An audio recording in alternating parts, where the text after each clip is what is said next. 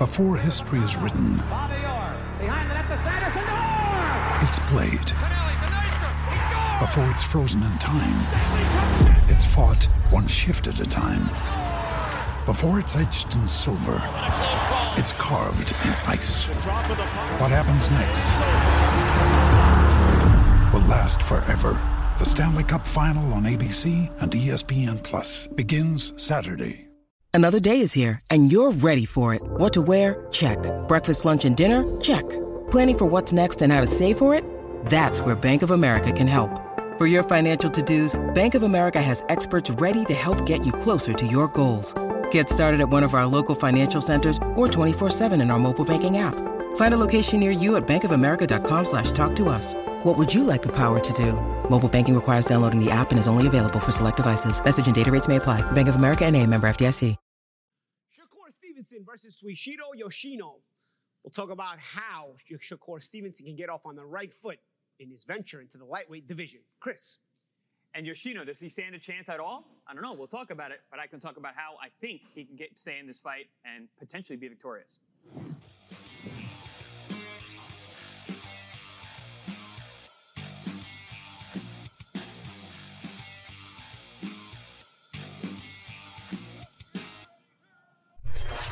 Prudential Center in Newark, New Jersey on ESPN on April 8th. We get a chance to enjoy Shakur Stevenson facing Yoshino. This is 12 rounds in the lightweight division. This is a fight that you'll see Shakur Stevenson trying his luck in the lightweight division. And gentlemen, this is a fight where we know his skills, great amateur fighter. You know Suichiro very well. But is Shakur ready for this division, Paulie? I think so. I mean, he's done everything he's supposed to do at the other weight classes. He's not been in really competitive fights. He's fought against top guys, but he's been so much better that, you kind of just left wondering who can test this guy, So he's got to try his luck in higher pastures, so to speak, higher weight class. And so for me, Yoshino is a guy who is a good experimental fight. Yoshino's a solid regional level fighter in Asia where, he's beaten all the top competition out there and, is ready to try his luck on the next stage. But of course, it's the biggest stage of his own career of taking on the Shakur Stevenson. So it's a mutually beneficial fight in terms of Yoshino gets what he needs as far as trying to get some exposure outside of his area and hopefully for his sake trying to put in a good performance, while Shakur Stevenson will test himself out against a natural lightweight, a guy who's going to give the effort and a guy who he'll be able to, maneuver with and see what works and what doesn't work and see if the same things that have been working will continue to work here in this division because there's a lot of big names in this division, so he's going to want to make a statement. I got a good story about Shakur Stevenson after the fight when he fought Nakatila, and it was a very underwhelming performance from a lot of people. They thought he should have done more. He didn't really take a lot of chances. He didn't get hit all. He won every round. And I remember Bob Arum goes, how do you think he did? I'm like, well, I think he had a very dangerous guy in front of him, someone with a big right hand. He was being cautious, but I think he boxed well. He's like, what do we do with him next? Because Bob will do that. Bob talks to you, talks to his guys, and he wants to ask all the commentators, all the fighters around him. And I said, honestly, Bob, I think he's going to do the same thing to the best guys in the world. Put him in with the big guys now. He's just because either he's going to look decent against decent guys or he's going to look good against great guys. And I think from then on, I think he fought Oscar Valdez and then Jamel Herring, where he overperformed in those fights against the best fighters of his career. This is not Yoshino is not the same ilk as Jamel Herring or Oscar Valdez, but he's going to be a test, just like Paulie said, in terms of being a true lightweight. The guy is big, he's strong, he's a legitimate lightweight. He beat the Japanese fighters in Masasuke Ito and Nakatani, which are two tough guys. He stopped Nakatani, who Teofimo couldn't do. Exactly. So the guy's no slouch, but stylistically, I think it's a very, very tough fight for him. And to put things in perspective, because a lot of times we don't bring up the records, but he's 16-0, he's undefeated. Mm-hmm. 12 of those victories come via knockout. So obviously, the guy has some punching power. And Shakur Stevenson starting to get his outings at 135. Mm-hmm. We still don't know his chin, how he can assimilate that type of Well, we don't know punishment. because he doesn't get hit. Exactly. But can he will get hit once in a while. Mm-hmm. But once in a while... Not by this guy. Not by this guy? No. Well, you know him better because you've actually called this fight. I called this fight with Masahiko Ito, who was a very good fighter who was beaten by Jamel Herring for the WBO junior lightweight world title. This fight's at lightweight. This is where Ito and Yoshino fought.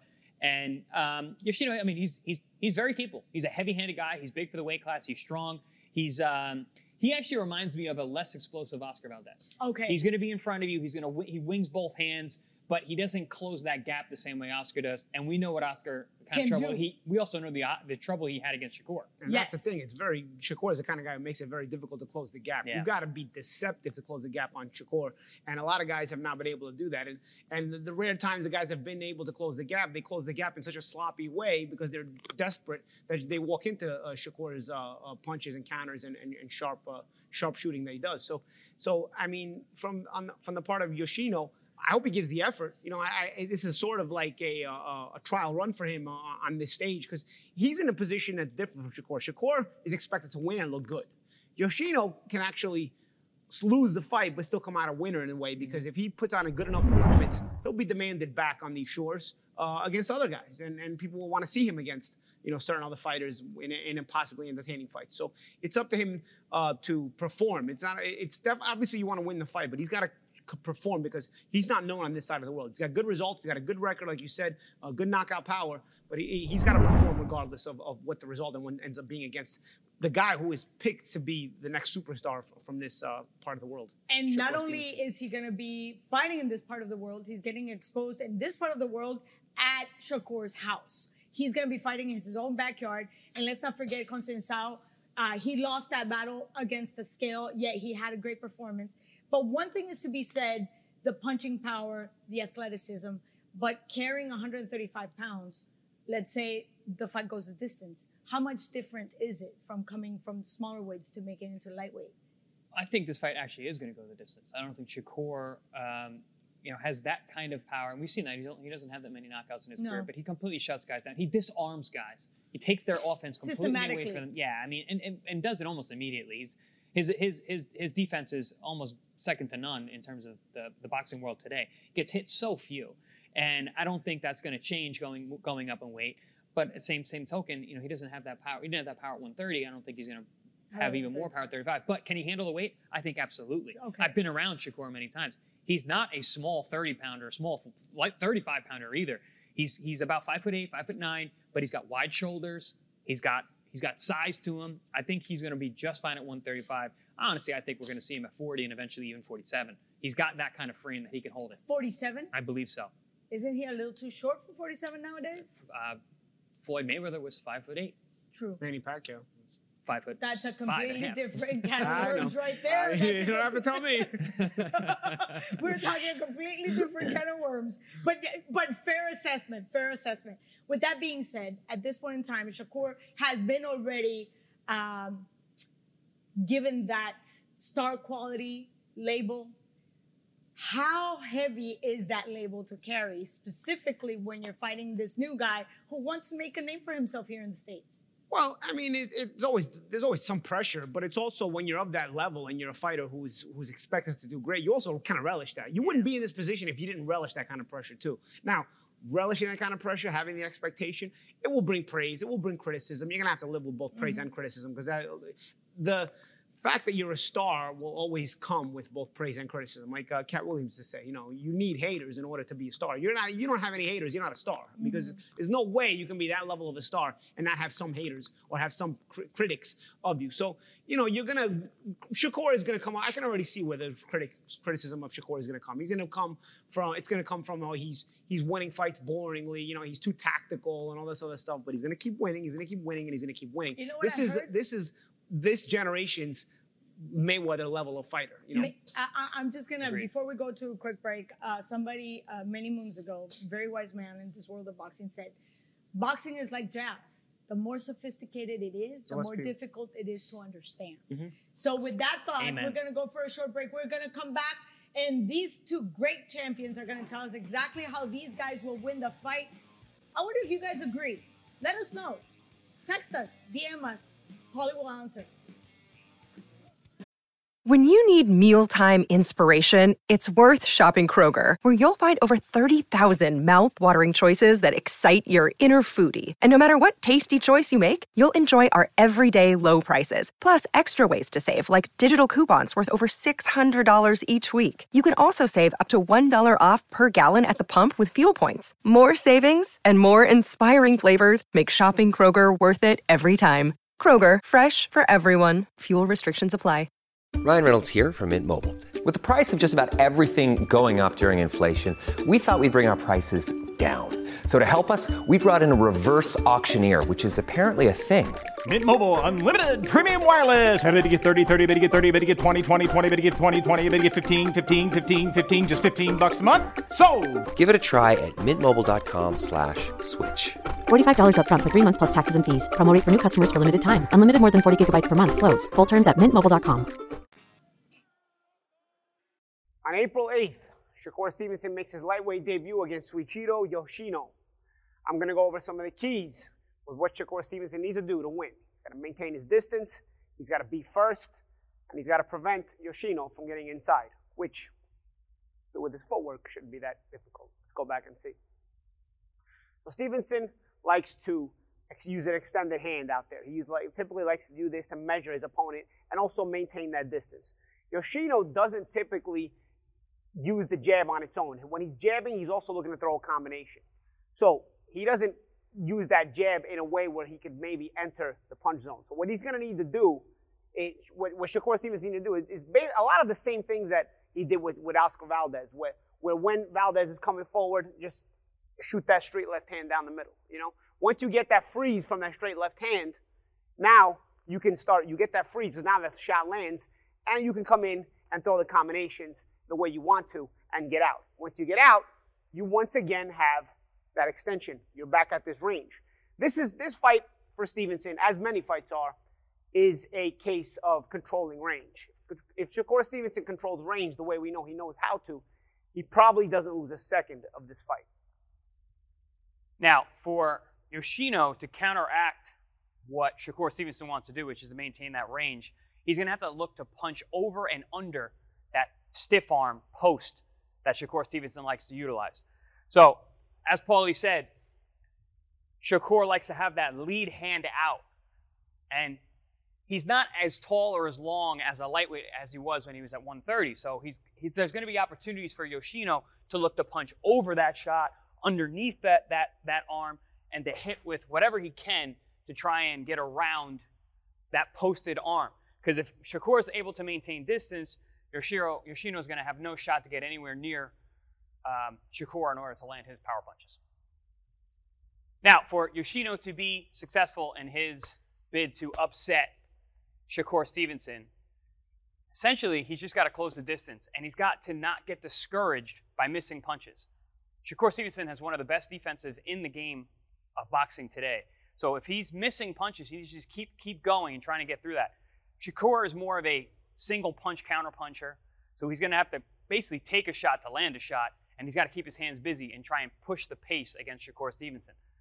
If he allows Shakur to dictate the pace and the length, he's never going to stand a chance to land any of his punches.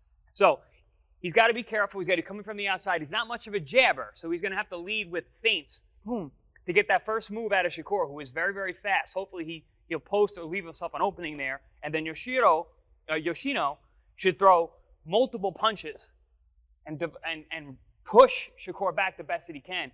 He's going to have to be in incredible condition. He's going to have to stay on top of Shakur all night long. He's going to have to make it rough when he gets inside. But if he uses his feints and then combination punching, I believe he'll be able to get close enough to Shakur that he can land some of those heavy hands that he has. On the counter to that, with Shakur, he's got the ability to dictate this whole thing. So if Yoshino is prevented from being first in any of these things, and that doesn't mean Shakur has to be first just with punching. If Shakur is first with feinting, Shakur is first with the half step back, if Shakur is first with the punching sometimes. If he varies being first with all those things, Yoshino's going to be constantly kept off balance. So if he's going here, at times he's going to shoot this or he's going to shoot here. Varying upstairs and downstairs with the left hand is important. Obviously, you're going to shoot that jab here once in a while, but also you drop in that feint and drop him back. You get Yoshino to react, and then you can shoot that left hand as well and counter him as well. Also, you want to bait Yoshino sometimes. You know, you want to change your level to bait Yoshino into making that false move and then step back and shoot again. Once you get Yoshino with that initial shot, you're going to be able to freeze him. Once you freeze him, you can commit to the ensuing combination. And there we have it, Shakur Stevenson against Suichiro Yoshino. This is April 8th, all the way from Prudential Center, Newark, on ESPN. And we will be able to enjoy that live and direct.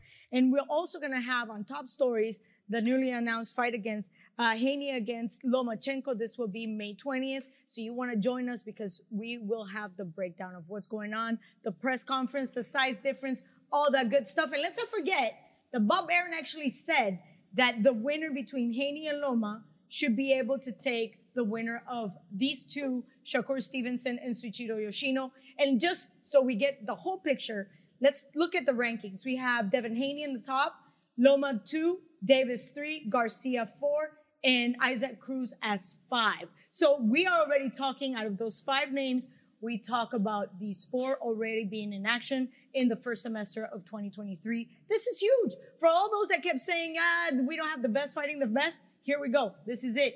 We got all these guys facing each other. So let's talk about real quick about Stevenson in this lightweight.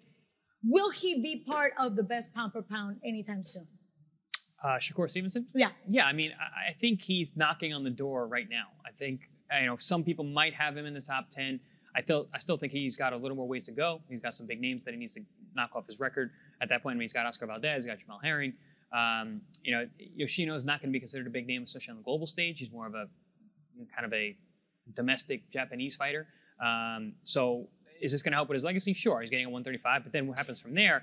He goes on, he gets the winner of Haney and Lomachenko, which, good luck. I'm sure there's going to be a couple rematch clauses in there. So we've got some time before that ever happens. But you put him in that mix, and yeah, you're going to be talking about pound for pound status.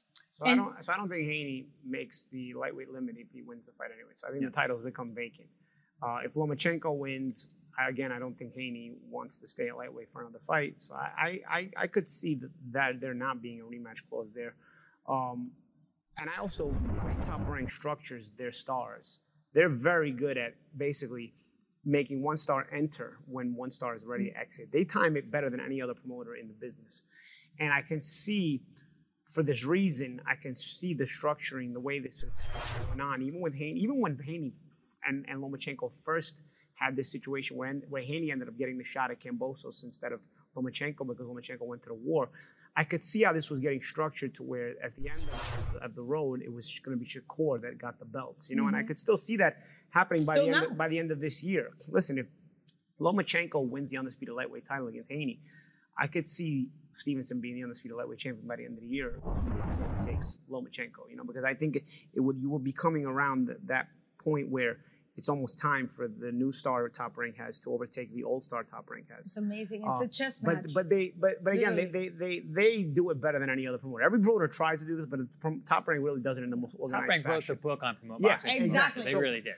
And they wrote the book on matchmaking. And they do it. And they do this. And if you look at it, they've done this in the past with other fighters as well. Other stars, they sort of made them overtake guys. So where stars were on their way out, and the new star comes in, becomes the new star with the win, and then takes off from there. So I could see Shakur, because honestly, Shakur went to win the pound for pound list if he becomes the undisputed lightweight champion. Because he's already a world champion. Period. Been a featherweight world champion and also been a junior lightweight world champion. So, because people are going to say, oh, well, you don't have Haney as on your pound for pound list right now. He's undisputed. But it's a difference if Shakur does it, because Shakur's already had a featherweight world title and a super featherweight world title. If he enters the lightweight division and then wins an undisputed lightweight title that fast, where he would overtake, if he has to do it against a Lomachenko who just beats Devin Haney, who himself had become the undisputed champion. I mean, I don't see how you couldn't put him on the pound for pound list. I know this is almost an unacceptable question, but I have to make it. Is there a possibility that Yoshino can take this win? And huge upset. Listen, there's always a possibility. This is boxing. Anything can happen. Everyone has 2 fists, 2 feet, 1 brain. So, I mean, anything can happen. I just don't see it. I've called Yoshino before. I called the Ito fight.